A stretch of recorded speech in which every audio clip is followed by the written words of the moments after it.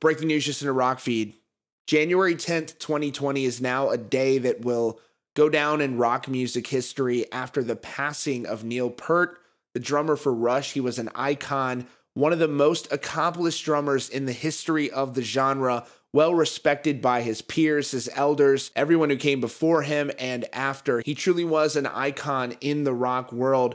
Rolling Stone broke the news, reporting just a few minutes ago that he had been quietly battling brain cancer for 3 years. This was something that was unknown to the public. It says Neil Peart, the drummer and lyricist for Rush, died Tuesday, January 7th in Santa Monica, California at age 67. So we're learning this news several days after he passed away. Again, this is something that they kept very privately. The cause was brain cancer, which he'd been quietly battling for 3 years, according to Elliot Mintz, a spokesperson for the Peart family. A representative for the band confirmed the news to Rolling Stone.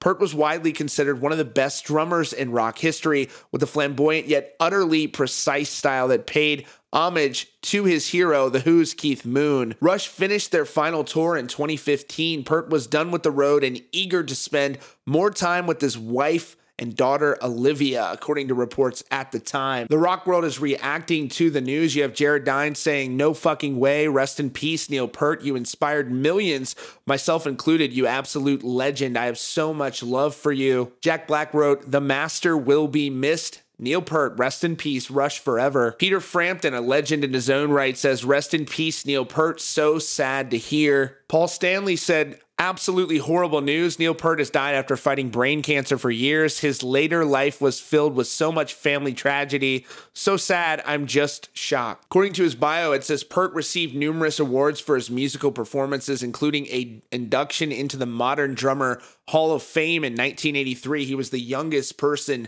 ever honored. His drumming was renowned for its technical proficiency, and his live performances for their exacting nature and stamina. He was born and raised or grew up in Ontario. They say that he drew most of his inspiration for drummers such as Keith Moon and John Bonham, players who were at the forefront of the British hard rock scene. And on December 7, 2015, Peart announced his retirement from music in an interview with Drumhead magazine.